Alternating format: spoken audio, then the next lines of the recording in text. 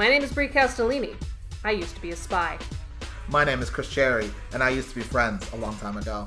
And this is Burn Noticed, a weekly rewatch of the USA television masterpiece Burn Notice, about Michael Weston, a spy, recently disavowed by the US government, who uses his special ops training to help others in trouble. You know, I think when you host an episode, you say masterpiece sincerely, and when I host an episode, I say it ironically. And that's the difference between us. It really, truly is. Throughout this podcast, we will be rating each episode on whether it is A, an episode of television, B, a great episode of television, or C, a great episode of Burn Notice. B and C aren't mutually exclusive, but they are unique in how to measure them. A great episode of television has good writing and storytelling, but a great episode of Burn Notice, according to us, Brie and Chris, has at least 3 of the following criterion. Number 1, Michael Weston solves the weekly problem with spycraft rather than violence. Number 2, Michael Weston's spy advice voiceover involves more practical spy advice rather than passive spy observations. Number 3, Michael Weston debuts or revisits a distinct alias. And number 4, the show's sidekicks, Sam and Fiona, are used well, meaning that A, Fiona gets to blow something up or use her explosives expertise, and or B, Sam gets to be peak Bruce Campbell. Remember, spoilers are coming up, so either watch the episodes along with us or shut up. Also, if you or anyone you know knows Jeffrey Donovan, please get in touch. You can send us questions, suggestions, compliments, the home address of Jeffrey Donovan, and no criticism of any kind to burnnoticedpodcast@gmail.com. That's Burn Noticed with a D. Or our Twitter @BurnNoticedPod. And speaking of Twitter and Jeffrey Donovan, Chris, I recently discovered what Jeffrey Donovan's Twitter @ is. Would you like to guess?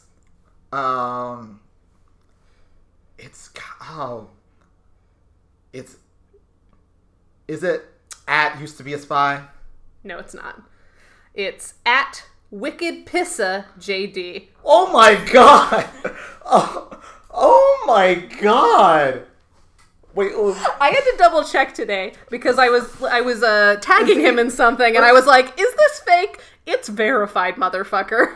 Wait, and this is okay. Here's what I'm trying to figure out. Wicked Pissa. Is he from Boston? I have no idea. Because that sounds very Boston. But was that what you were expecting? Was not what I was expecting. I'm glad we did this on mic. No, but is he like, he's like all Boston, Wicked Pissa? I don't know. Sort of Wicked Pissa JD. Oh, yeah, Wicked Pissa JD over here. I can't do Boston.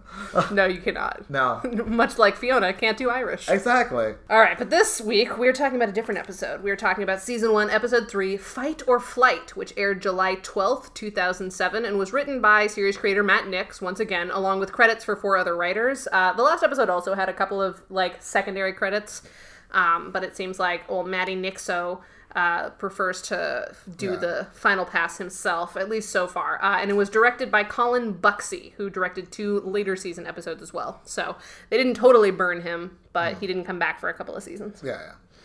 Interesting fact. All right, so plot.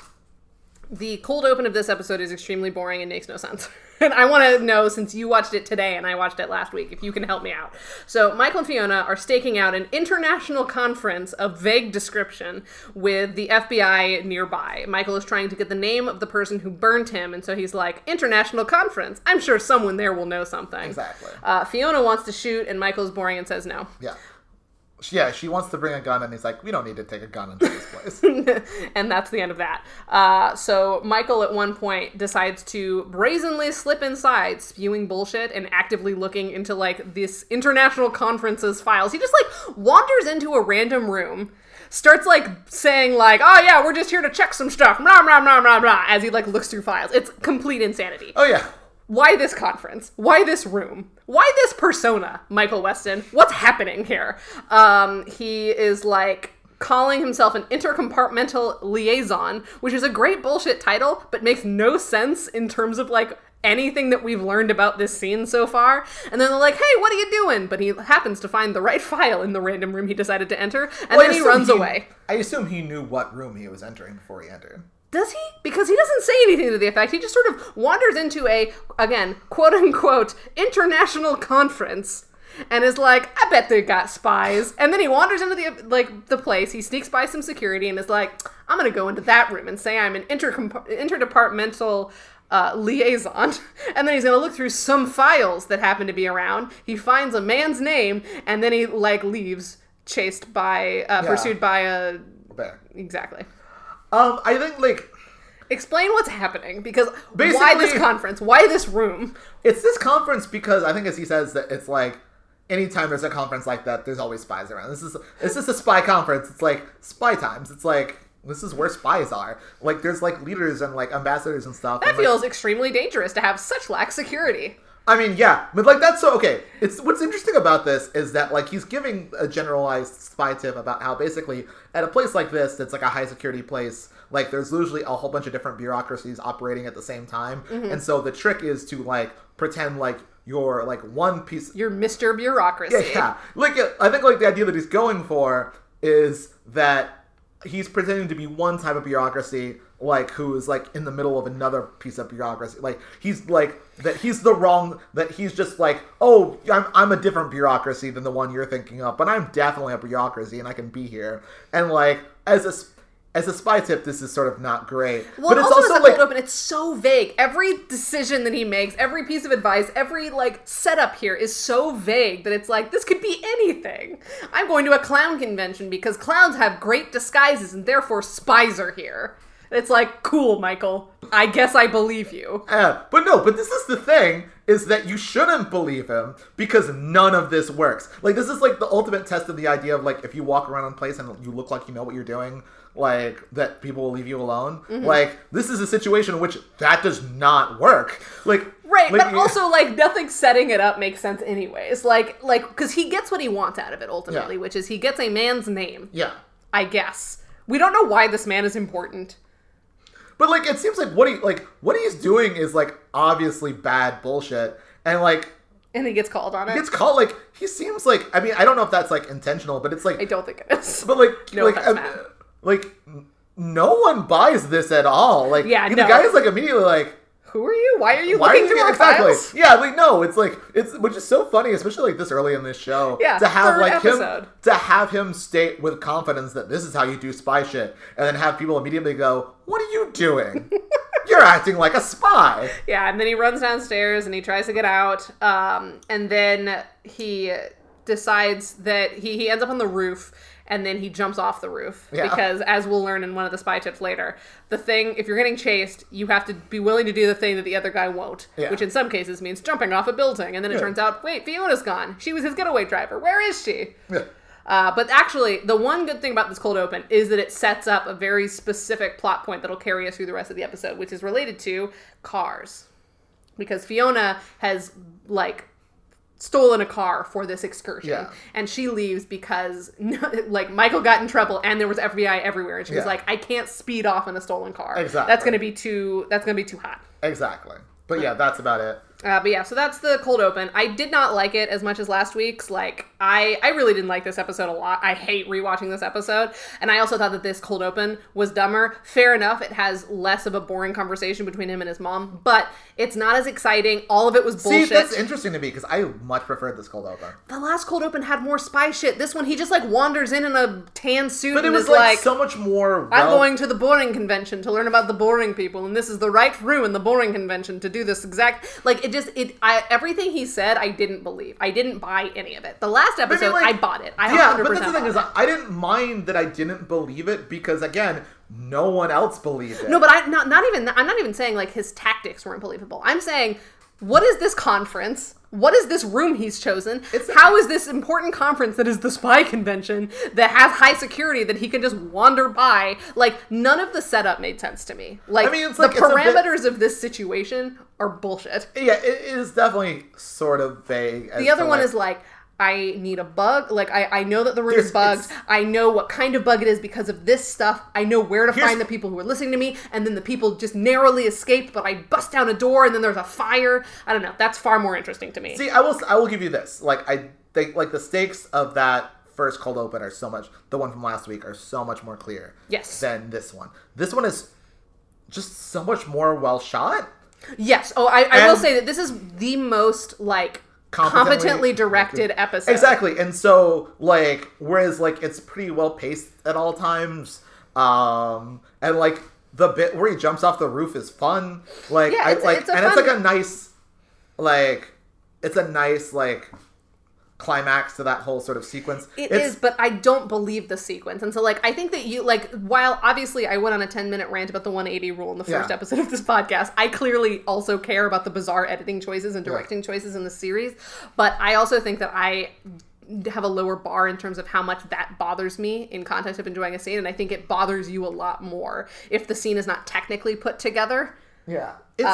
Like, I notice it and don't care as much if I think that the underlying thing is good. I think that you care more about, like, the holistic pulling together of the storytelling and the editing. Oh, no, and all definitely, that's true. I think, like, it was, that's probably why you like that this it was, one. like, I bought that, like, it was a conference. I bought the shorthand of, like, this is a conference, like, it's like just the seemed UN or something. convenient and vague in all of the most convenient ways, and it but, felt like, lazy. It felt lazy. It feels, it's like a little lazy, but like it just needed to be the thing that it was the thing that it needed to be, and it like because it was lazy. They're like, there's no other way that he can meet up with a spy who might know something, so let's have a conference. I mean, yeah, that's not great. Yeah. It's just like but it's like it's just not as grounded. I mean, like I think I would have. But it was much better directed. It was much better paced, directed and paced, and I think it would have bothered me more that it was so like milquetoast if like he had been right. If it had gone well for him. If it had gone well for him and been like, oh well, this is like contrivance is always like irritating, but it's always more irritating when it helps your protagonist than when it hurts your protagonist. But it does help him. I mean, he found the file he needs. His getaway wasn't as clean. Yeah. I mean, so it did help him. He went into a random room, went through I files. never got the impression that it was a random room. So then how does he know what room it is? Like that the files are in. That there's just files there. Like, I'm assuming it seemed like it was like just a sort of file on people who were at that conference. And so, like... I don't know what room that's in, and how convenient that they're just laying out. And they let him paw through it for, like, a while. That is true. Like... I'm just saying, this was a lazy cold open, and even though all the elements were there for it to be good directing, good pacing, exciting climax, him fucking up, which is objectively funny and interesting, especially this early in the show, to let him fuck up this bad. But, like... all of the details that get us to those good elements make no goddamn sense, and that is a hill I will die on. I'll give you that. Thank you. Just leave me here to die. Yes. Thank you. Okay, so end of cold open. So then we start a new scene, and this is why I mentioned this in the last episode. We reveal Fiona is already back at Michael's place, and we reveal her via her feet.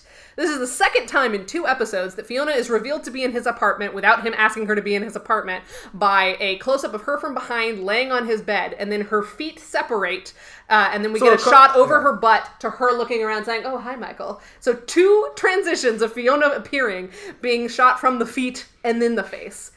What is this choice? I think they think it's flirty, but it's just bizarre. And 2 different directors did this. Exactly. So I think it's Matt. It's gotta be Matt. It's gotta be Matt. Yeah. It's just it's a very specific way to reveal a character, and they do it twice in 2 episodes. I just thought it was worth mentioning because y'all nasty. Yeah. And so the 2 things that we learn that will carry us through the rest of this episode here is that A, she has broken into his apartment again because he won't give her a key, and she wants a key, despite the fact that she can get into his apartment whenever she wants. Yeah. Apparently. What does it matter that she has a key or not? It's the symbol of it, I guess. Yeah, it is and then we also establish... girlfriends get a key. Exactly. But she's not his girlfriend because violence may be foreplay for you, but it's not for me. Exactly. Which we learn in the pilot. But the other thing that we establish here, which is sort of related to it, is that the reason that she ran away is because she had that stolen car. And she was like, I can't do a police chase in this stolen vehicle. It's too much. Yeah. So I had to leave. And she's like, you need to get a car. And he's like, oh, my assets are frozen. Even though that literally never comes up unless it has to come up. It really does. Like, they have infinite money, except for when they can't have infinite money. Exactly. That's the thing I don't mind. Like, I don't mind that either. It's just funny to me that, like, it's very convenient sometimes and not convenient other times. Yeah, it is. Again, it's the thing about contrivances. Like, I'd rather, like... It kind of reminds me of, like, the sonic screwdriver on Doctor Who, where, like... But that's a show about being wacky and, well, no, but I mean, like, it's rules like... don't make sense. Well, no, but, like, the thing about the sonic screwdriver on Doctor Who is that, like, it's a plot contrivance that allows writers to not waste time on things that aren't particularly interesting. Like, picking a lock is never interesting. usually. Like, and so like being able to get into doors is fair. Exactly. However, I will say, in terms of a show where the stakes are supposed to be that he's been burned and his assets are frozen, I mean, this is very the stakes are not there. But like my favorite example of like doing this really well, and I think one of the only examples is Crazy Ex-Girlfriend, because in season 1 or 2, like she's been brazenly spending money since she got to West Covina, and then in like one season she like buys a car and it like completely fucking bankrupts her, and she has to like sell the car, sell her condo, sell a bunch of stuff, and it like becomes actually like relevant that she's been brazenly spending money. This is very true. And so for a show where like one of the first big things that Michael learns after being burned is that his assets are frozen so he can't get a nicer hotel, that's important. Yeah, I will give you that. That's definitely true. But like... But that's also not the kind of show that this is. It's definitely not the kind of show. So, but the reason that I bring it up is because the other thing we learn in the scene, besides the fact that Fiona wants a key, because girlfriends get the key, is that she wants Michael to get a car, and it turns out she's called his mom again because Fiona's just like constantly live tweeting to his mom, I guess. And apparently Michael does have a car. It's his father's old Charger, and Michael gets real weird because his daddy issues. That should be the name of this episode. And so, yeah, it really should be. Instead, it's fight or flight. Yeah. But I do think that what this episode does, aside from being more competently directed than any other episode so far, is that it has a very clear plot structure, which I do appreciate. Yeah, and we'll talk about this more at the end, like evaluating the episode and as we go. But I do really appreciate... Like all of the plots are not only distinct in their own right, which they always usually are, but they also feed together really lovely. And like there is a very clear sort of thematic idea that is going on throughout all of that, and that is very competent. I mean, well, it's competent and it's less competent in its execution. But exactly. But, it's Burn Notice. We got to give it some credit. So basically the plots as we know them are, Michael wants to get in touch with this guy he found from the file room because he might know something about him getting burned. Michael needs a car but doesn't want his dad's car, which is the one he has access to. And Fiona wants a key. Yes. So that's what we've already established, and it's only been like 5 minutes. Exactly. So that was really well done. This is a very well-paced episode. Yes. Whether it's a good episode remains to be seen. So Michael complains that Fiona left him behind, blah, blah, blah, daddy issues. Michael leaves, and we finally meet Oleg, which is a great name. Yeah. Oleg is Michael's landlord. We've met Oleg before. Have we? He was in the pilot. One of his best bartenders, Kara, hasn't come into work for a week because she's afraid to leave her house. And Michael... is weirdly hesitant to take a job despite having no money. And if he were to take this job, he would get free rent for 2 months. Michael haggles for 4. Oleg agrees. The case is afoot. So it turns out that the reason that Kara is afraid to leave her house, which we learn because Michael is given coffee that he's like grossed out by because it's reused grounds, we learn, because she can't go buy more grounds, which is a pretty good detail, but a weird execution because that's like kind of rude. Yeah. Like, thanks for the free drink. Ugh, gross. Don't give him don't give him coffee. Did he ask for coffee? Yeah. Was he like, don't talk to me until I've had my coffee? Honestly, I can buy that. Regardless. So Kara can't leave her house because she was a witness to a gold Lexus driver, parentheses, yuck, beating the shit out of a pizza delivery kid who rear-ended him and called the cops. So Kara called the cops on a Lexus guy who beat up a kid. Yeah, exactly. The delivery kid is on life support, so she is the only witness to this crime. The police can't protect her because there was a rat nailed to her door, and it's a whole thing. Police cannot help you if a rat is nailed to your door. It's like... Yeah. And that it's like the biblical plagues. Exactly. So therefore, Michael Weston is the only one who can help her. Exactly, because he is not the police. We also learn He used to be a spy. He used to be a spy. So we also learn in this scene where we're getting the setup for the case of the week that she has a teenage daughter, Sophie. This will be important later. Yeah. Sophie is unremarkable in this first scene, though. No, yeah. I mean, there are hints of what's to come. Yeah, she's a little bit of a brat, but, she's a teenager, so we let it go. Exactly. For now. In the next scene, we learn that Michael can cook. Persian food, no less. He cooks Fiona a meal, and they sit outside on his shitty stairs for some reason, which has just struck me as a weird place to eat food from plates, even though he has, like, a counter with chairs on it. I guess they just wanted an outdoor scene. I mean, they did. Yeah. That's why. Mm-hmm. But people like eating outside for some reason. But on the ground? They're just sitting on the stairs. They like being outside and eating food. I'm here to say, I don't get it. Can I say personally, and this is just my preference and my beliefs, but like sitting outside and eating your food on a patio and like a table or whatever, like feels to me no different from sitting outside and holding a plate on your grimy stairs and eating food, they're both gross to me. They are both equally gross, and I don't get why people enjoy it. Yeah, in general, I agree, because I don't like being outdoors. No, and I don't want to, like, I certainly don't want to, like, be eating food outdoors, because that's when I'm at my most vulnerable. I'm, like, putting food in my mouth. So many bugs could land on the food, then go in my mouth. I'm opening my mouth, and, like, anything could get in there. Yeah, it could. Anyway, so they're outdoors eating Persian food that Michael cooked. Yeah. And this is important, I guess. And the reason that he is cooked is because it turns out he needs help from Fiona, which is he needs Fiona to go back into the international conference of no description that he fucked up in so that she can get more information. And he needs to talk to a guy whose life he saved, I guess. So the guy from the file is apparently someone whose life Michael saved. Yeah. Convenient. Fiona haggles, and Michael agrees to ask his mom for the car if Fiona will go do this thing for her. Which what I love about that is that doesn't really help her. No. Well, it does because she doesn't have to boost so many cars, and she has convenient access to a car that they will always have. I mean, yeah, it makes sense if it's her car too. But Anything that's Michael's is hers. I mean, yeah, but it was kind of like, it was so weird, because also, like... I also like to think that she's sort of a spy on his mom's behalf, and she has basically decided, like, anything his mom wants, she also wants, because it'll piss him off. But exactly. It'll also, like, keep girl power going. like, yeah, that's, like, what it is. Yeah. But it's just so funny to me that it's not, like, she doesn't want anything. Like, Well, she wants a key. She wants, which is a very consistent. She doesn't want anything outside of him at all. Yeah, like, no, literally, it's true. like, not like. Yeah, so, she has no independent needs. Like, yeah, like the idea. So he's like, what can I do to, like, convince her to help me? Oh yeah, I'll get a car for me, and she'll like that. Mm-hmm. Because it'll also make my mom happy. Like, it's so... Well, fair enough, she does pitch that. So it's not that he comes up with this as a bargain. Well, no, like, I mean, she pitches the idea of, like... Earlier, she's, like, saying, you need to get a car. Like... Your mom says you have a car. Your mom says a car. And, like, that's not... They talk about that earlier. But then, like, he's, like... Then he's saying, hey, so you know the sort of thing that, like, we do for money? I'll give you that. I'll get the car for that. Like, no, this is like labor. Yeah, anyway. You should be compensated for your labor, Fiona. It's a very strange back and forth. The compensation she wants is the D in burn notice. Anyways, so enter Mom's house. So it's now, we go to Mom.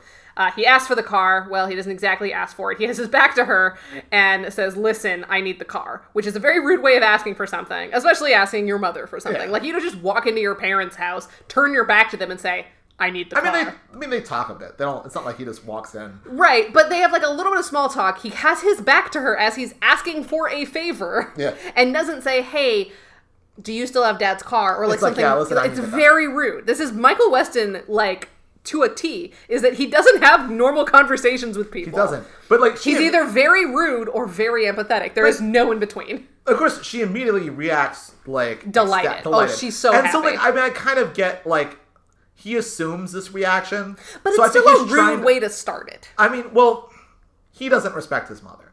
That's... Starting no, from he there. does not. So starting from there, he expects her to react in the way that she does, so he's trying to, like, mitigate that. He's trying to be like, if I'm rude about it, then maybe she'll be annoyed or whatever, and she won't be like, oh, the car! Well, too bad, Michael Weston, because that's exactly what she does. And she says specifically that his father always wanted him to have something to remember him by, and then Michael gestures vaguely to his face and says, I've got plenty of memories. Like, apparently, I guess he has some sort of facial deformity. Like scar or something. I don't know. I don't know what it would be because the face of Jeffrey Donovan is perfect. Exactly. But we are to once again interpret that his father was abusive and he's mad. Yeah. So glad that we nailed that home. Then we have a funky music reveal of the car, which I really enjoyed. We're 3 episodes in, and I haven't talked about how much I hate the music of Burn Notice. All of the music of Burn Notice is so bad. It's so aggressively bad. Mediocre. It's so but like funky music reveal of a car is great. Yeah, and I will die on that hill too. But it's like real bad, really tinny. Like someone like just like records it into a tin can. Oh yeah, but like really like gouging themselves on free stock music, just like they had to put all of their money into awesome chase reveals. Exactly. Like they don't have money left over for music. Jeez, Chris. it really seems like watching this season, at least, that they don't have money. Yeah, it really doesn't. But honestly, that's kind of charming. And I've always liked shows that have, like, obviously lower budgets than their compatriots. Yeah, it makes... Like, a lot of sci-fi shows are like that. Exactly. I think it's adorable. Yeah, no, it does help. It does, like it sells the earnestness in a way that nothing else could. True. Anyway, so we get extra VO about his dad being abusive because we can't stop beating this dead horse, because what if we didn't learn yet, after 3 episodes of Michael saying, my dad's abusive, that his dad's abusive? Yeah. What if we missed it? To be fair, though, like, it is explicitly the theme of this episode in the way that it hasn't been before. Like, that's fair. Like, this, like, but, episode... like, he just had the conversation with his mom. It felt like overkill. No, 100% it feels like overkill. Like, they're not good at executing this. But, but this is the episode that is about his dad. Like, and everything is about that. Like, yeah, that's fair. Yeah. But it turns out that he can't just get this car because it's missing some spark plugs, so he can't even drive it yet. Yeah. Bummer. That will also come back in a way that I think is very well done. No, yeah, I do. I Again, agree. like, plotting-wise, this episode is great. Exactly. Just, yeah, the execution of it is absolute garbage. Yeah, 100. I'm with you there. So he gets drinks with Sam, who asks to get in on this because he wants to do a cocktail waitress case, and Michael says, next time I'll let you know, but in the meantime, I need your help with another thing. Yeah. And I don't remember what that thing was. It was unremarkable. Yeah. Then we have a 20-second long scene where Fiona is standing guard over waitress and annoying teenage daughter to explain that the impossibly tiny age gap is due to Kara getting accidentally knocked up at 19 during chef school. This doesn't matter. I feel like there's here's I think where part of the editing fucked up. Okay. Is that I think it was supposed to come off like this, what's happening here and what's immediately happening after with Michael are supposed to feel like they're being intercut. But it doesn't feel that way because we spent a weird amount of time in this first little section, 20 seconds or whatever, and then went into something that felt like a full scene, and it felt like that scene was over, but what we were supposed to be realizing was that this scene was still happening, because like when we eventually cut back to this, the 3 girls they're in the same place. So I think the assumption is that we're supposed to feel like this is intercut, but it's badly intercut. Yeah, because the scenes are really uneven. Exactly, and like the first scene is like, because like again, it doesn't feel like a scene because it's supposed to just feel like, I think it's supposed to be in the script like part of a scene, like the beginning of a scene. It's just like establishing Fiona is there watching over them. Exactly, and this is why their age gap is so small. Exactly, and they're watching this cooking show, and like they're all just staring at it, like on the edge of their seat, looking at this like really Food Network cooking show that is just not at all interesting. But like the intensity with which they watch it is just fascinating to me. I did not remark on that at all. All I saw was this is a very short scene to establish like one thing and then they move on, which is very efficient, but also very bizarrely put into the episode. Yeah. So then we cut over to Michael, who finds the guy from the gold Lexus who is threatening Kara and threatens him back because he hopes that he can just knock this out really quickly, like, hey man, fuck you, and the guy will back off. There seems to be an ongoing theme, at least in this first half, of Michael assuming he can just bluff his way and bluster, and like that's gonna work, and it doesn't work. That's true. That is a through line of this episode too, because also he doesn't have an alias. He's just Michael Weston, who's just too old for this shit. He's like, hey, don't yell at the waitress, and he's like, but what if I do? Yeah. So then they have a small fight, and the guy says that he is already got a plan in motion to kill the waitress, and Which I don't know why he tells him that. Because he's a bad guy, and he has to reveal his, well, it's too late for you, sort of a thing. And so Michael's like, shit! He punches some dudes, and he runs, and he, like, calls Fee. Like, Fee, some people are coming. And Fee's like, hold on, my show is on. It's the cooking show of the year. They're about to pull it out of the oven. They had one prepared. Exactly. So then we cut back to Fee in the other scene, which I think you're right, is the way that they wanted it to be is happening simultaneously, but they cut it weird, so it didn't work out that way. So Fiona helps the women escape via homemade Molotov cocktails. That's fun. Yes, it is extremely fun. She's like, where's your liquor cabinet? And I'm like, yes, bitch, Molotovs. So we already have a completed Criterion 4. Great use of Fiona. Fiona explodes some shit, and it's great. Yeah. Because also Sam remarked earlier in his scene that he's like, why is Fiona the one, like, playing bodyguard? She's like, what, 80 pounds? But it doesn't matter because Fiona is amazing and can make Molotov cocktails. And she does. I will say, though, like, these assassins are extremely bad. They, like, drive by. She throws one Molotov at them. She and throws, like, two. They're like... And they're like, oh, no. they're like, oh, I wasn't expecting that. And then they just drive away, yeah. Like, oh. It's very bizarre. But she does a great job.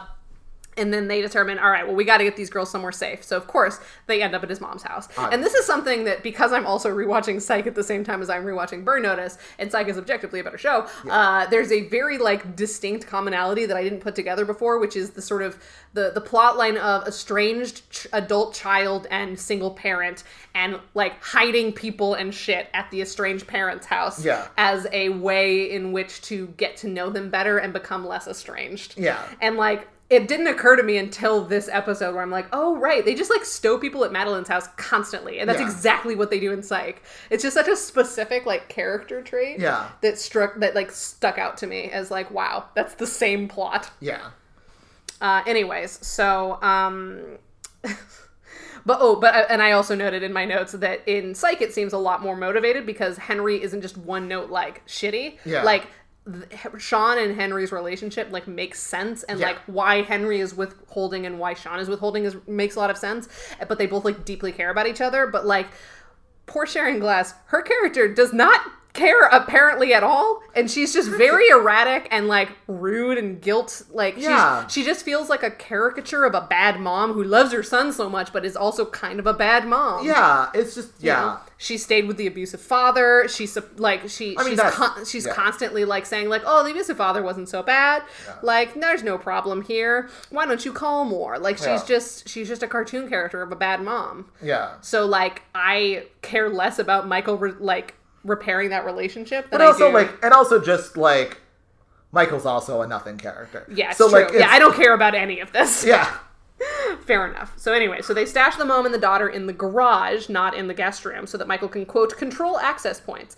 The mom complains that he isn't being Michael's mom complains that Michael isn't being transparent enough. There are two moms in this episode. It's about parenting. It's true. But yeah, so Sharon Glass complains that Michael isn't being transparent enough, and he gives no further details than what I assume he told her off screen, which is, they need our help. And then she's like, oh, okay, that's enough details for me. Yeah. So that just felt like a weird conversation where she's like, Michael, you have to tell me what's going on. It's like, if I bring over a single mom and her teenage daughter, and I'm like, I have to fortify the garage, that feels like enough information. Exactly, yeah. Especially when the more information he gives her is literally, they're in trouble and they need my help. And she's like, oh, okay. Yeah. No shit. Why? Yeah, why did you think he was doing that? Why this scene? It's madness.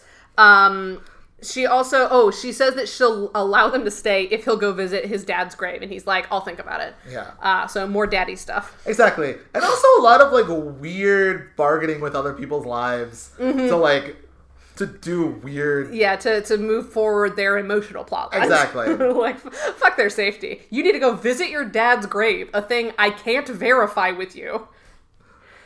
Whatever. So we go talk to the mom and daughter. The daughter is not impressed with her new safe house, despite literally an hour ago escaping assassins via homemade Molotovs. She's completely unfazed by the assassination attempt. Did she not see... Because there's this weird thing going on with this child where she doesn't seem to understand that she is in danger. And it doesn't make any sense because we have watched her, like, trapped in the house with her mom because her mom is terrified. So, like, already the only parent she's ever known is terrified. And she's like, Mom, you're being dramatic. What? Second, they have to escape the house that they've been trapped in via Molotov cocktails. But I mean, like, this is a legitimate question that I'm trying to remember. Did the daughter see this? She had to escape. Like, they didn't just, like, throw Molotovs and leave. Like, they had to, like, stay out of the way of the windows. Fiona throws a Molotov. No, I understand that. But did she ever see bad guys? Or is it possible that she thinks that this is all an elaborate ploy and people are overreacting to nothing because she never saw a bad guy? I feel like that doesn't make sense given that it doesn't. She saw the Molotovs. Did they think that? I know, but she just casually makes Molotovs in her spare time? She might be. I mean, like, Fee does. Right, but we know that. How would this random teenage girl know that? I mean, like, but it also could be that, like... She knows what her mom saw. Her mom definitely told her the situation. But, like, yeah, everything, like, but I could see. I'm, like... You're being very charitable. I mean, this episode does not deserve it. Devil's advocate. Fuck you. But I'm just, like, trying to, like... Because this is the thing that I was thinking about later. Because the only way this episode makes sense... at all. The only way she doesn't physically make eye contact with a man in a car. She thinks she's safe. If, like, the idea is that Because there's a moment later when she sees some other bad guys, and then she suddenly believes. And the only way that makes sense is that she never saw any bad guys up to this point, and thought that just every adult around her was crazy, which, to be fair, is a thing that you think when you're a teenager. Yeah, but also, I think that in terms of, like, you know, oh no, I definitely want to date this boy, he's, like, perfect for me, versus, like, someone had to throw Molotov cocktails for us to escape our home. But it's also, like, a thing of, like, these people seem to be crazy and doing a lot. These people seem to be the kind of people that like to throw Molotov cocktails. Like, and my mom seems like someone who likes to lie about being in mortal danger. There was a rat nailed to her door. I know, but I think it's also a thing of, like... This girl, the only way that this makes sense is the girl thinks her mom is not only overreacting, but actively lying to her. And that these people who are doing a lot of work to keep them very safe in a very specific way are crazy. And that feels like too high. I mean, it doesn't... The suspension of disbelief is too high. Belief's been hung. That's how high the suspension of disbelief is. I agree. It doesn't work. But, like, I'm trying to figure out what the intention was here. If, like, that was... The intention is just teenage girls are annoying. Like, they didn't think about it past that. Like, and that's so transparent in every scene, because the next thing that happens is she's like, but I want to go to prom. And it's like, are you kidding me? The most cliche thing a teenage girl could want that she would actively put herself in danger for? I mean, yeah, 100%. Like, yeah, that's the thing. Like, I respect where you're coming from. Yeah. This episode does not deserve it. Oh, no. They're just like, teenage girl, dumb, end of thought. End of thought, yeah. And it's so frustrating, because that's like this teenage girl is the reason that the episode is ruined. Oh, 100%. Because none of her motivations make any lick of sense. None of it makes sense. Because it's like a well-constructed episode. Some things needed more thought than others, but like, this teenage girl being the linchpin of why everything goes wrong. Yeah. Her motivations don't make any sense. And yeah. And it's just frustrating, and I don't want to hate this girl, but she is such a bizarrely, like, obstinate character. Exactly. Despite, like, having no motivation to the contrary. Like, it's like, there is no reason at this point that we have seen her She should be terrified. Yes! She is a child. Like, it's one thing to think, like, it's probably not that bad, but at the point at which you have to escape your home with Molotov cocktails, and your mom has told you that there was a rat nailed to the, like, front door. No, she should be more terrified. Like, she should be more, like, because, like, she doesn't understand what's going on. So she'd be like, oh my God, I don't get this. Like, the idea of her, like, not buying, like, just... it doesn't make any sense. It doesn't make any sense. And it's so frustrating, because this could have been a really good episode. Yeah. Because it's a really competent episode. It is. But it's a really bad one, and that's such a shame. Yeah. And, like, I get what they're going for. Like, the whole point of it is that, like, Michael has to be a dad to this kid. You're right, right. Like, and, like, there's a lot of, like, the parent and child relationships are complicated. Yeah. But they just did it in the worst possible way. Exactly. All of it, like... I'm very mad. The execution of it is bad. And when she literally says, and I wrote this down word for word, I'd rather be killed than live here in this garage that he's made safe for her. Yeah. Which, like, teenage girls are terrible, which I will grant you, but most don't have a literal death wish. And then Michael's response to this is just, well, those are your two options. And it's like, wow, Michael, your bedside manner is fucking garbage. Exactly. Except when it's not. Exactly. It's so inconsistent. Yeah. And then this is where the daughter complains she'll miss her spring dance. Foreshadowing. I wonder what will come from that detail. Like, it could have been a thing where, like, she's being pressured by outside forces to, like, go, and she's like, she, like, succumbs to peer pressure, and it's like, well, if I feel safe enough, I think I can take this risk. Because, like, that's a teenage, like, thing that happens a lot that I totally buy. That, like, they recognize that there is danger, but think that because all this other stuff is in place, that they're safe. That this is a reasonable risk to take. Exactly, yeah. And, like, not understanding the, like, risks, despite recognizing that risks exist, that's very teenage to me. But, like, actively, like, defying that risks exist at all. It's almost as if no one involved in the making of this episode was ever a teenage girl. Or was ever a teenager. Like, the gender of the girl is unrelated to the fact that this character as an entity does not make sense. We have to move on. I'm too mad. So then we have another meeting with Sam.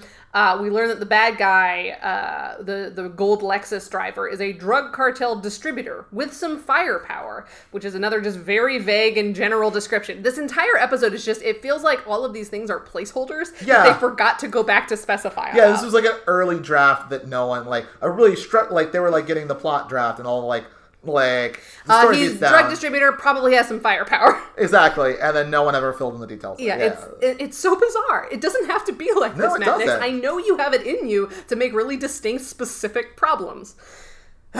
We also learn that there's a lawyer named Gelman in the mix protecting him. This is important, because we're like, okay, he's a drug dealer and has a lawyer. Nothing is important. Yeah, well, it's important to the plot contrivances. So then, now that we know that Gelman's in the mix, Michael goes to meet him, learns that he has a very specific, like, commuter route, and then busts his tires to threaten him a little. The lawyer, like the teenage daughter, is largely unfazed by everything Michael is doing. Yeah. But he's unfazed for actual reasons, which is, I'm too powerful for you, silly man. And also, like, I work with, like, drug cartels. Like, this shit happens to me. Mm-hmm, exactly. Yeah. So then we meet up with Fee to get eyes on Achim, the Egyptian spy who he found from the file. So this is the spy that he saved the life of. Exactly. And Fee is, like, doing some random, like, reconnaissance. Michael needs to know from this reconnaissance when the best time to get next to him is so he can learn who ordered the burn notice. Ooh, like the show. But that's it. We just have like a very short scene where he's like, hey, Fee, thanks for following this guy. Tell me when he's free. Yeah, follow him some more. Keep following him. Exactly. Good job. Keep doing that. She probably rings up the key again. Yeah. I can't be sure, but I'm sure that I think happens. she does. Yeah. I mean, that's her thing this episode. Yeah. Back to the case of the week. Michael casually whistles his way through foiling a bombing from another bad guy. The lawyer isn't interested in making a deal with him because the whole cartel is behind him. What about my friend? That's my senior year. Yeah. Okay, hang on. So the lawyer that he threatened does not take him seriously and sent a guy to kill him. But Michael Weston is too smart and beats him up and says that's not okay. And then the guy's like, well, I don't know why you're bothering to like fight us because the mom and daughter are definitely going to get killed. Yeah. So this is the second time that someone's like, we're going to kill them. And Michael's like, what? So then we go back to the mother and daughter, and and then he tells them, like, you guys have to leave Miami. This is much bigger than I expected it to be, and no one is backing down despite my very low effort. Hey guys, back off. Talks with them. And the daughter says, what about my friends? It's my senior year. I wrote, I don't believe a human alive is this dumb. But like, fair enough. Michael is not doing a good job in this scene. His bedside manner is terrible. It's not useful or supportive. He's just like, you have to leave. But what about, you have to leave? But what about, you have to leave? He doesn't give any new information. No. He doesn't explain, like, listen, you can probably come back eventually, but right now, there is no safe haven here. Exactly. You either sit in this garage forever, which is not sustainable, or you die, or you get out of town for a little while. Yeah. Like, that feels like a reasonable thing to say. Because, like, generally, when convincing someone, you don't just repeat the thing you want them to do over and over again. Yeah. You give them new reasons to be convinced. What kind of fucking spy is he? I don't know. Like, it's so weird. It's weird, like, again. Man right. Listen. Women listen. Like, that's what he assumes this conversation's gonna go like. Exactly. And fair enough, they're not. Despite the fact, like, the teenage girl's reasoning is stupid. Yeah. But I also don't blame her for being like, you're not giving me anything. No, you're just saying I need to leave. Exactly. And it was entirely unconvincing. It was very unconvincing. And very, like, disheartening from a person who I have come to expect more from. Exactly. But it's so weird, because, like, he wants to get them out. And I remember at the time thinking about this, and I don't know how much, like, if it was right to, like, mention it at any point at all, but, like, he is, at this point, assumed to, like, that he is gonna have to get these people out of town. They can never come back again. Which is actually the opposite of what needs to happen if he wants his free rent. Right. And that's something that I forgot to write down, but yet also struck me. Like, the whole reason he took this case is because he wants free rent. Yeah. And the whole reason he's going to get free rent is if this best waitress can come back to the bar. But if he gets her out of town forever, I mean, I guess I bought it in the sense of like, this is legit danger. We need to get them out. Like, obviously, yeah. It sucks that it's come to this, but yeah, exactly. I've done zero prep work, so I guess this is how it's going to end. Exactly, yeah. And I mean, like... But yeah, he never mentions it. He's never like, shit, I'm not going to get the rent now. Exactly. And I mean, I don't know if we needed that, if that was a beat that needed to happen. But it did kind of get dropped out. But it kind of got dropped out. Like, the reason that, like... And if there just needed to be a line where, like, because that is the thing of, like, if he, like, sends them out, then he doesn't get it free. So at this point, he is doing everything pro bono as far as he's concerned. And, like, that's, like, a nice thing. But we need to probably remark on it. Yeah, and I don't know, but I'm not sure the right way to do that. But yeah, but it is a thing that is weird Yeah. and goes unremarked upon. So in preparation for getting them out of town, Michael sends Fiona back to their house, not to grab their things, even though that would have been super easy to do, because he's like, no, you can't get your things, you can't get your clothes, you can't get anything, despite the fact that we're going to your house right after this. He doesn't even ask, like, can we pick up a couple of things for you? We'll pack a bag. It would make sense within the scene that they're setting up to go get a bag for them and also plant the seeds of, like, they're going somewhere else than they actually are. But he does not offer this at all. He's like, no, we're just going to go to your house for a different, totally separate reason and not pick up any of your stuff. Yeah. Feels unnecessary, but moving on. So, like, his little spy tip here is that you have to throw people off the scent if you're escaping, but also you need to make them work for the scent. Otherwise, if it's too easy, they'll be like, oh, this is obviously a ruse. Exactly. But the thing she does is obviously a ruse. She goes to the computer, she finds a ticket. She buys a ticket to Salt Lake City, or not to Salt Lake City. Yes, yeah, Salt Lake City. Yeah, she buys a ticket to Salt Lake City, finds a weather report for Salt Lake City, and then prints it out, crumples up, and puts it in the trash. And that's all she does. No, that's not what happens. What happens? She does not even crumple it up. Oh, she has to crumble it because she can't put a flat piece of paper in the garbage. 100% she puts a flat piece of paper in the garbage. Okay, well... I watched this today. Fair enough. But my point being is if his whole tip is you have to make him work for it. Exactly. Walking into a house, they see her walk into the house. So we know he knows they see her walking into the house. Yeah. She prints out a thing, puts it, like, on top of the trash can, and then leaves. She doesn't take any of their stuff, which would have further sold the ruse. Exactly. She doesn't have, like, multiple tickets that they have to sort through, but one happened to have the weather report on it, so that's the real one. Like, nothing like that. No. It doesn't make any sense. And the whole time, it's basically just the reason that the scene exists is for her to, like, hold her own safety over Michael's unwillingness to give her a key. It's so, like, weird. It's so weird, because, like, she's just like, I'm not going to leave until you give me a key. And he's like, Fee, the bad guys are coming in. You have to get out of there. And she's like, can I get a key? And it's like, this feels like, well... If I had to sum up... Okay, so, alternate titles for this episode. Sure. One of them, Daddy Issues. Mm-hmm. Another one, Bitches Be Crazy. For real, though. Yeah, like people keep, like, holding up, like, either their or someone near them's safety hostage in order to get, like, some small emotional payoff. Exactly. It's very strange. Again, it doesn't have to be this way. It doesn't. So many things could have been done to make this episode more coherent. Or no, it's coherent. It's just all of the details are so, like, bone-numbingly lazy that it's just like, who did anything on this episode? You know, I do wonder, though, like... They make a point of saying that, like, in order to, like, get someone to believe that the information is real, they have to, like, set up a fake scenario so it feels like they had to work for it. I'm starting to wonder about this international conference. It sure seems fake and easy.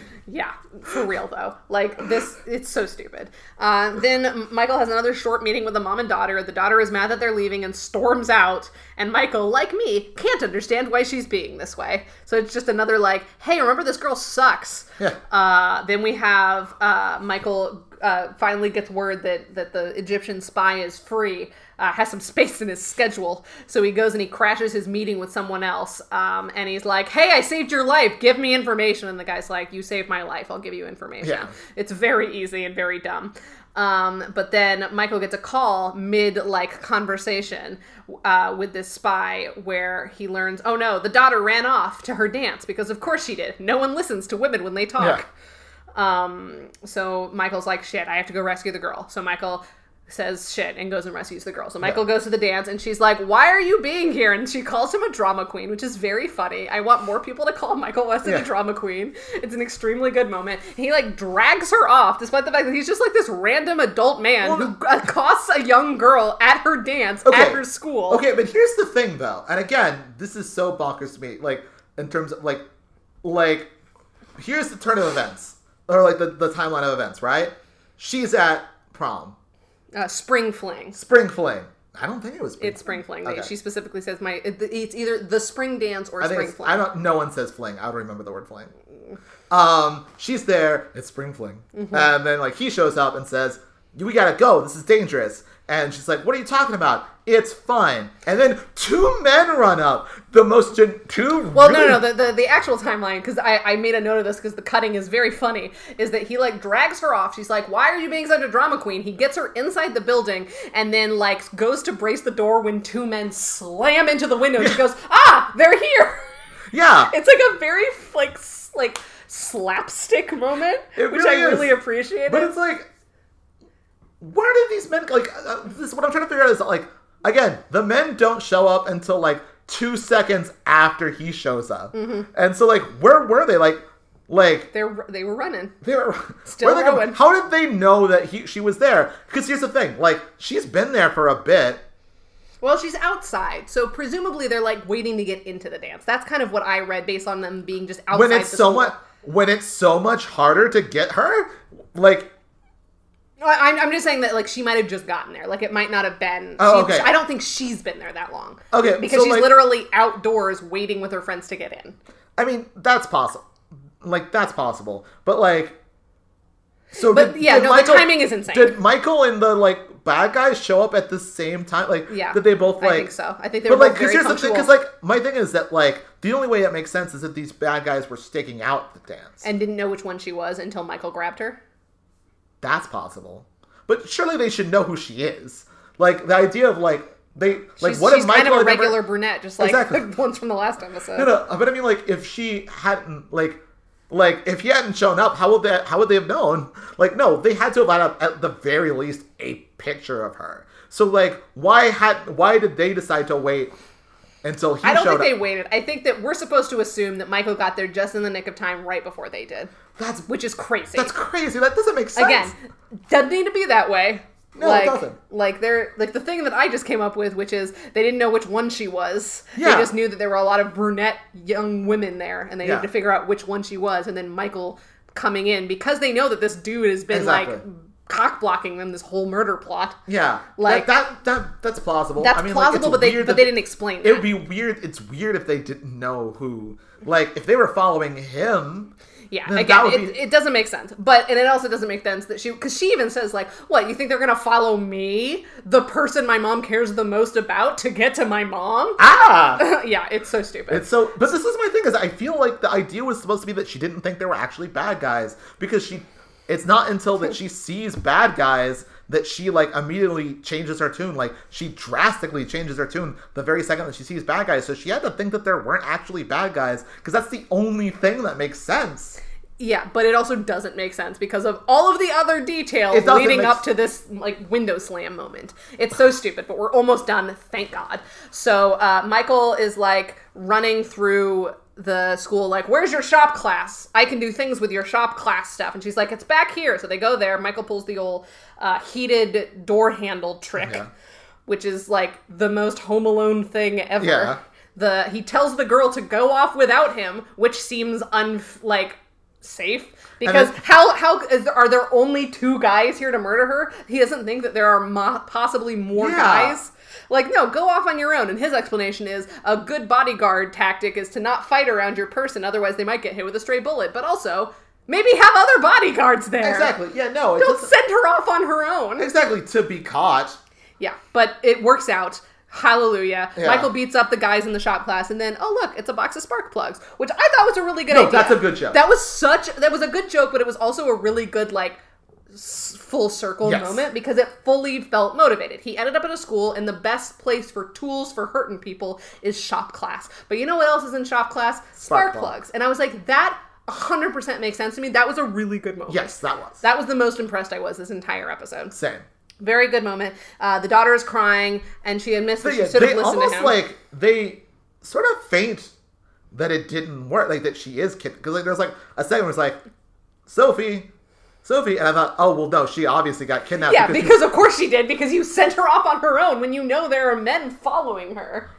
Which, like, would have gone along with the general theme of Michael Weston not being good at his job in this episode. Yeah, but no, it's too late in the episode. They don't have time for that. Exactly, so she's fine. Yeah, so she's fine. And then they have a conversation, which I transcribed because it's a bonkers set of dialogue. And so she goes, I didn't get a chance to say goodbye to my boyfriend. And he says, boyfriend? I thought he was your date. And she replies, he could have been my boyfriend. I'll never know now. What? Where did that come from? Who is this girl? I don't know. It's just like calling, that's just like calling random people her boyfriend. What is it, like, okay. The thing that they're trying to do here is that Is give him a dad moment. Yeah, this is a daddy-daughter conversation. Like, boyfriend, he's your boy. Like, he's got to be all daddy about it. Mm-hmm. But just, like, it doesn't make sense. No, it doesn't make sense. Because she immediately is like, well, he's not my boyfriend. It's like, well, why would you say that, crazy person? Anyway. Don't you know that teenage girls are crazy and they don't make sense? Well, if this episode was the only episode that an alien saw, that's what I would conclude. Exactly. So then Michael talks her down by explaining some of the backstory with him and Fiona about how he had to leave without saying goodbye, which is why Fiona was mad at him at the beginning of the season. And she says, are you saying if we're meant to be together, we'll find each other? And he goes, sure. Which is kind of a funny moment. Yeah. Because that's implicitly what he's saying with that example. Yeah. But also, she's like 16, so of course not. Yeah. Like, that's not a real thing. And also, like, I don't know if they're going to be able to come back. I don't know if that's like a hope that he should instill in it. Like, no, you're not you anymore. You're not so, like, no, it's gone. It's done. This is done. Clean break. It's done. But he's in daddy mode, so daddy mode has to be more supportive. That's not how I know daddy mode. Yummy. So we have another meeting with the core three with Fiona, Sam, and Michael, where Fiona continues to needle Sam about being an FBI informant, and then Michael hatches a plan that involves tricking the bad guy, the Lexus man, into saying key phrases so they can fake some security footage while he films him from across the street. And the only thing that I want to say about this whole, like, very short-lived scheme where they're, like, surveying him is that he, like, crouch walks across a rooftop in a very funny way and then duct tapes a camcorder to the roof. And that's the extent of the scene, but he has this very serious, like, voiceover around it, and it's like, this is the most tonally inconsistent moment, and it's amazing. And I love it, like, how he's talking, and, like, the he, thing like, that he's crab saying, walks to duct tape it. The thing that he's saying at the time is that, like, modern technology allows you to do, like, sophisticated surveillance with, like... With just going to your Radio Shack. Radio Shack. But, like, the idea of just, like, oh, this is so... I mean, it's funny to watch it in, like, 2019 and be like, modern technology camcorders and, like, duct taping this, like, fucking giant camcorder. Yeah, but it's just... I love that it just comes down to, I'm going to duct tape a camcorder. When he could have just held a camcorder. He was not involved in the rest of the scheme. He could have just stood up there with the camcorder, but no. He had to duct tape it to the roof. I guess. Fine. Whatever, Michael. So then they fake this tape where they get him to say phrases based on a conversation that they're having, and Fiona's like checking off the phrases, and then they recut the footage so that they just make him say those key phrases in a way that seems super incriminating. Yeah. Sam gets the FBI to buy him lunch. Oh, good. It's a good thing that Fiona mentioned it 2 scenes ago. Otherwise, we might have forgotten that Michael had an FBI tail that Sam reports to. He slips them the doctored tape that they say looks really, good, even though it doesn't. It's obviously doctored. Yeah. Then Michael pretends... That's never stopped the FBI. Oh, my God. These are white guys, though. Why would they do that to white guys? Anyways, Michael pretends that they're faked tape where the bad guy allegedly Are these wants... white guys? Yeah. The Lexus driver is a white guy. I guess, yeah. They're like vaguely Russian. Yeah, but they're working for a cartel though. Yeah, but they're a distributor. They're not the cartel. Yeah.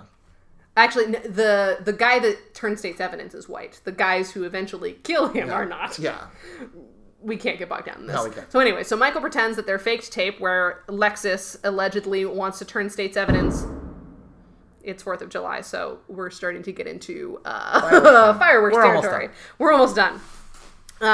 So the fake tape basically says that the bad guy, the Lexus, wants to turn state's evidence so his assault charge that we learned about at the beginning of the episode, the one that the waitress witnessed, would be dropped, and therefore the witnesses aren't needed. Yeah. They're making it look like Lexus guy is flipping. Yeah. So that they'll take care of him and not care so much about the witnesses. The only reason that any of the cartel guys want to get rid of the witnesses is because they want to protect their own. Yeah. But as soon as one of their own turns on them, they no longer care about the witnesses because their own is no longer their own. He's just a guy with a death wish.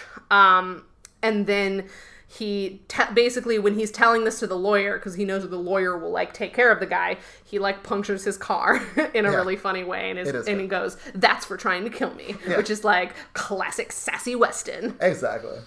We watch the lawyer confront the bad guy and then stuff him in a trunk. Problem solved. Michael also, during the scene, gives Fiona her key. They have a moment, and then it's over.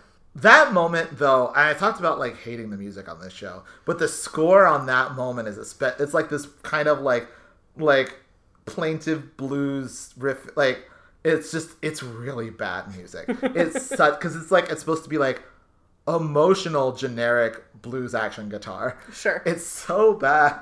Yeah, I mean, I don't notice that kind of stuff. And the lighting of it is just so like it's so overdone. Yeah, it's so extra.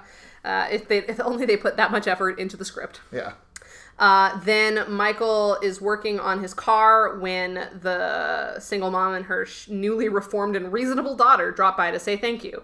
They have a small moment of daddy issues, but it prompts Michael to go visit his dad's grave. Yeah. So the final scene of the episode is Michael at his dad's grave, but in the most relatable moment of the episode, Michael multitasks visiting his father's grave with a meeting with the Egyptian spy, who hands him a file to help him track down the notice for him to get burned. Yeah. So I really like this moment because it was so efficient. He's like, "Fine, Mom, I'll visit Dad's grave, but only because it's a great meeting spot for spies." Yes. That really like rang true for me. Yeah. So anyways, he's one step closer, and that's the end of the episode. We don't have any dramatic like zoom in on the eye this time, but we do have new information, and we get a little bit of closure to the daddy issues. Yes. Not too much closure because we've got 7 more seasons. Exactly. But he thanks him for the car or whatever. Yeah, exactly. Yeah. So we've come full circle in terms of what this episode in particular was hitting on. Hitting, get it? Abuse. Yeah, abuse, yeah. So that's the episode. Love abuse jokes. Yeah, love those abuse jokes. We are very tactful on this episode, on this podcast called Burn Noticed. So let's go through the spy tips really quickly before we rate the episode. So we've got international conferences. Again, super vague. Just international conferences. International conferences. Attract spies for the same reason hotel bars attract hookers. You can do business and drink for free. I do not consider this practical because it doesn't make sense, because what is an international conference? Any conference that people from different countries go to? That's anything. Yeah, that's true. Not practical. But it's given me something to think about if I want to be a hooker. Is go to a hotel bar? Yeah. Cool. I hadn't thought of that before. The next piece of advice, which I do somewhat think is practical, is any high security function is going to have a lot of oversight, a lot of meetings, a lot of bureaucrats checking up on each other. In all the confusion of the big event, it's easy for another bureaucrat to just show up. And then he also clarifies the important thing is to disappear before people can ask questions, which he doesn't do. Yeah, no. Does a real bad job at. And then here's another one. A successful escape comes down to being willing to do what the guy following you isn't. Yeah, that is good. Like jump off a building. Yeah. That's fair enough. Like, you gotta, no pain, no gain. Exactly. That's why I've never gained anything. Exactly. Then another tip. Except wait, am I right?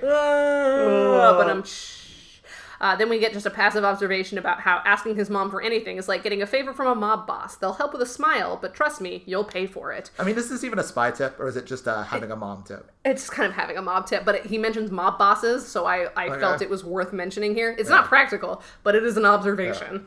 Yeah. Convincing a bully to back down is usually just a matter of showing him you're not afraid of him. He's wrong in this case, but that's practical, I guess. Yeah. Is it? In very specific circumstances. Yeah. And then this next tip is the beginning of a trend for this episode, which is you can do 2 things, which is a trend in multiple tips this episode. So the first one is, when faced with a superior force, you can do 2 things: retreat or attack with as much fanfare as possible. So this is the Molotov cocktail. And then immediately after this, the next tip is outfitting a safe house is about 2 things. You need to know when someone is coming, and you need to know how the folks you're protecting will get out if they do. Yes. So it's about controlling your exits, blah, exactly, blah, blah. Yeah. But once again, it's 2 things. 2 things. Then we get another immediately very good tip, which is a $35 flood lamp has a pretty decent motion detector on it. Wire that to a cell phone, and you have a remote alarm system that'll call you if there's trouble, which makes sense to me. That does make sense. It's not 2 things.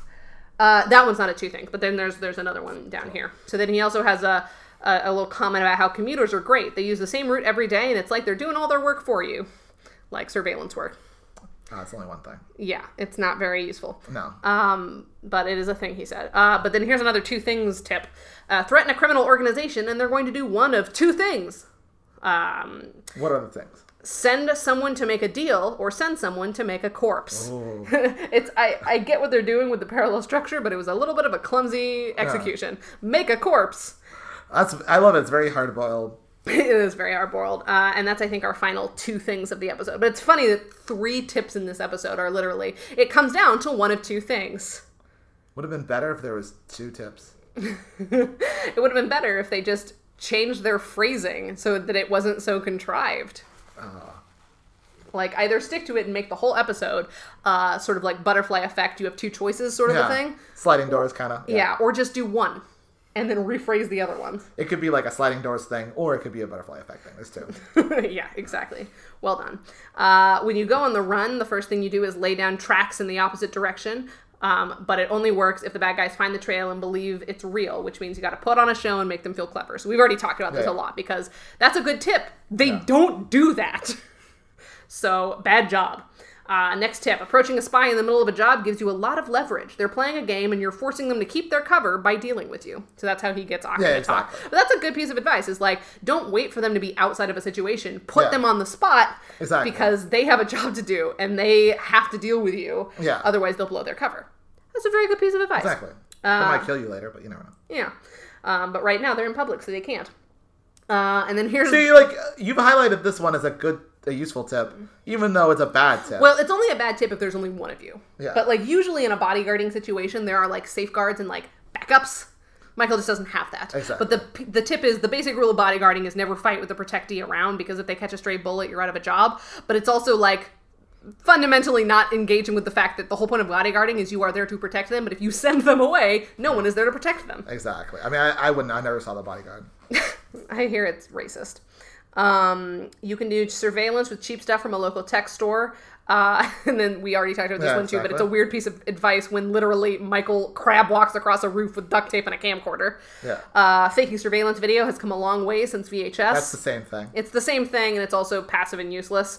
And then a drug cartel is a business. If killing a witness to get an employee off the hook helps them out, they'll do it. But if they think that employee is turning his back on them, they'll be more than happy to ignore the witness to take care of the problem another way. That generalizes really well. Yeah.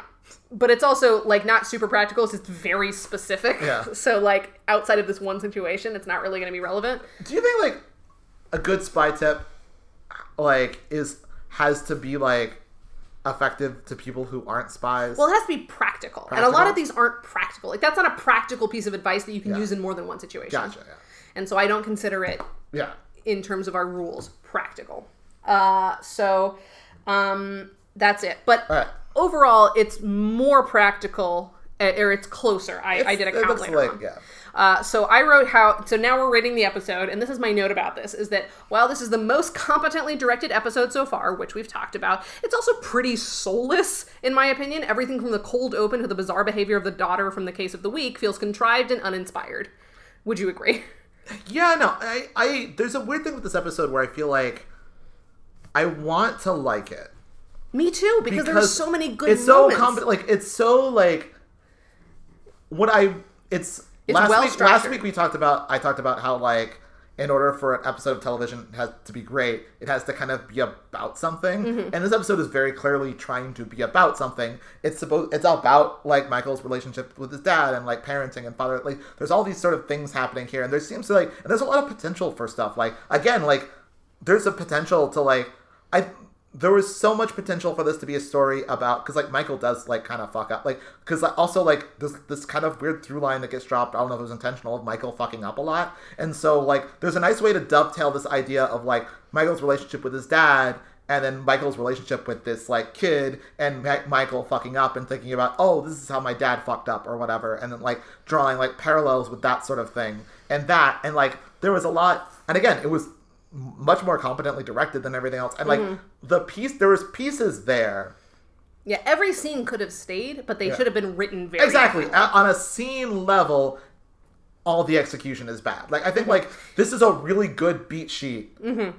Like, and, like, but with a bad like story though. Like all the all the scenes are bad. Yeah. So I definitely like off the bat don't think it's a great episode of television. No, it isn't. I think it had all of the all of the potential to be one, but they fucked it up. Exactly.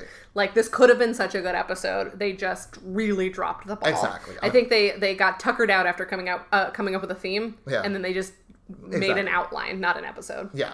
But in terms of if it's a good episode of Burn Noticed, so for number one, is it spycraft versus violence? So I put, is it a spycraft episode? Because he starts out by just going direct and then has to react to problems he causes rather than truly spying it up. It resolves with a fake security tape, which is spy adjacent. Yeah. But I don't know. It's also like weird how they come up with that idea like 30 minutes into the episode. Yeah, in like the last half of the like third act. Exactly. It's like the very last thing that happened in this episode. Exactly. We're like, is there a reason why they couldn't have done that before? Because he's been like reacting to his fuck ups too long. I know, but it was it just seemed like there's no reason why he couldn't have done that instead of sending them on their way. Like, I don't, yeah. It felt like a very reactive episode. Yeah. So, I don't know if I count that as spycraft versus violence, because he does really just try to go violence and really strong. But it's like, I guess it is sort of, like, but he doesn't really do violence either. But does he do spycraft? No, but I mean, like, he just kind of, like, trying to, like, he doesn't do anything. Like, it's like, so there's, I mean, definitely, he doesn't do spycraft. So, are we failing this first? Yeah. Okay. So it's not necessarily that it's violence over spycraft, but there certainly wasn't a lot of spycraft. I mean, like, if the rule is spycraft good, then we fail. Yeah. If the rule is violence bad. This is a show about a spy. If he doesn't do good spycraft, it's not very good. Number two, practical versus, like, observational spy tip voiceover. 9 out of the 16 tips, because I counted, are practical. So it's cutting it close, but it is technically weighted in favor of practical. I disagree with a couple of those. I don't. It's certainly more practical than last episode. Like true, yes. Because there's like a whole section where like this middle section of spy tips was really good stuff. I don't know, because I feel like also none of them seem particularly like clever or like. Well, like the controlling the exits, one's not bad. The security light thing that he hooks up to a cell phone. Like if you understood how to do that, like I buy that's how that makes sense because like we know that flood lamps like. Yeah. They're motion detectors. That's their whole purpose. And so, like, hooking that up to a slightly more powerful device to call you rather than just turning on a light. No, yeah, I'll get that. Clever. But I mean, you've said that, like, convincing a bully to back down is just a matter of shoving. Like, that doesn't feel like a spy tip. That doesn't feel particularly practical either because bullies are, like, bullies aren't all the same. And sometimes if you try to, standing up to the bully just means getting your ass kicked. And but sometimes it means good things. Exactly. But that's, like, that's not a tip that, like, I don't know. And I feel like a lot of these things are, like, almost practical, but sort of not as, like... But they're also not passive observations. And the whole point of this tenet... But that's what I'm saying. It's, like... Is that, like, he's trying to be practical and pragmatic. And, like, the whole point of his spy tips voiceover is to give you spy tips. But when it's more observational... Like, even if they're not good tips, they're more than observational. But, I mean, like, I think they sort of have to be kind of good tips. Otherwise, who cares if they're practical? You know? Well, but it's living up to what, like, the idea of that voiceover is supposed to be, which is he's giving you really practical, like, tips about being a spy. Yeah. And, like, it didn't feel like there was a lot to be in this one. I don't know. And I feel like some of them, like, are. Like, some of the ones you've mentioned are, but then I feel like some of them, like, this is practical-ish. Like, I feel like I would give you one or two of the ones that I originally highlighted, but then I would argue for ones that I didn't. Yeah, like... Because a lot of these are sort of on the line. That's what I'm saying, is that they're all sort of, like, on the line and wishy-washy. But it's close to half weighted one way or the other. Yeah. I'm willing to give it a pass because they're, like, the ones that are practical feel, like, really practical. I know, but they also don't... I don't know. I feel like half the ones that are practical don't feel super practical. And also the ones that do... don't like, because I also think there's a thing about what makes them, like, makes the show fun is that they feel practical but also kind of clever, and, like, none of them feel clever. Well, the floodlight thing is clever. The controlling the, like, you can only come in and out of this, like, door in the garage. This is why they can't just stay in your house. Yeah, I mean, it's kind of like a lot of the middle safe house parts. It's not, I don't know. Like, I didn't like any of it. I was, like, kind of down on that. But yeah. So, well, what are we giving Criterion to? You're hosting this episode, so it's up to you. I think that it's close, but I will give it to them. Okay. Because I think that the ones that are practical enough that, especially considering last week's episode, it feels like a stronger case for they're doing what they're supposed to be, if not well, they are doing it. In the most technical sense of the term. Gotcha. I'll take that. Then 3 is Distinct Alias. I will say, though, that was the argument that I'm accepting that because that's kind of the argument I made for last week's Alias. Yeah. Yes. And we're still early days, so they're still finding their footing. Exactly. But number 3, Distinct Alias, nope, he's just direct, which is boring. Yeah. He's just Michael Weston. That's it. Yeah. And then number 4, I will give them this because Fee and her Molotov cocktails are to the rescue, which was a very fun scene and very good use of Fiona and her one character trait other than loving Michael. I will also give it to them for Sam because one of the only things he does in the episode is wait, why don't I get to do the cocktail waitress one? Yeah, I don't know. It's maybe. But that tenet only requires one of the side characters to be used well. It doesn't need to be both. Oh, it doesn't? Okay, yeah. We phrase it as or. Okay.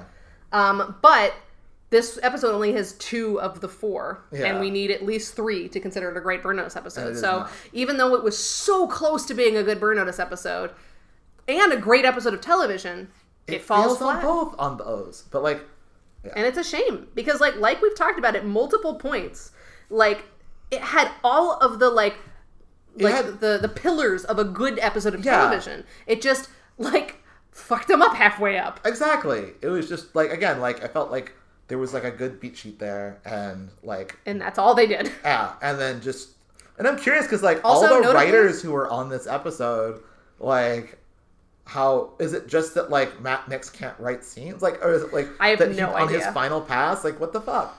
I guess they just weren't as passionate about this episode, which is too bad. Also notable about this episode is no yogurt. I actually kind of grazed through it on my way, before you were coming over, just to double check if there was a yogurt or not. Nothing. No, there was not any. There was no yogurt. At one point, Michael reaches into his fridge and I was like, "Ooh, he's gonna get yogurt," but no, he just got an ice pack to ice his ankle after he jumped off the roof. Wait, didn't Sam eat yogurt? When? Because Sam is always out in this episode. We never see him in Michael's house. Because I feel I watched an episode of Burn Notice today, and I only watched one, and which it is was this one. And Sam was drinking yogurt, it was in this episode of television. No, but what I'm saying is, I don't think we ever see Sam in one of their apartments or houses. I feel Sam is always out to lunch or out to drink. Sam has never seen it. I know I saw him because I remember thinking it was so weird. Oh, it's during when they're cutting together the fake spy tip. That's the only time it would have made sense. Exactly, yeah. And he's just no spoon or anything. Okay, so there might be one yogurt in this episode. Happy 4th of July. Definitely not a gun. Definitely not a gun, probably. Yeah. No, yeah, but no, there is yogurt. There's yogurt in this episode, but Michael does not eat it. Yeah, I mean, that's irrelevant, because last episode, Michael didn't eat it either. Fiona held it up to his face. We got edged. We got edged for the yogurt, but didn't get it. Yeah. But yeah, so we have officially determined that episode 3 of Burn Notice is an episode of television and nothing more. Yes. But it was so close, so we know this show has potential, and I feel hopeful for the future. So thanks again to Vincent E.L. for our amazing theme music that also agrees that the music from Burn Notice sucks. Yes. You can find more of his work at vincentel.bandcamp.com. And burned. Burned.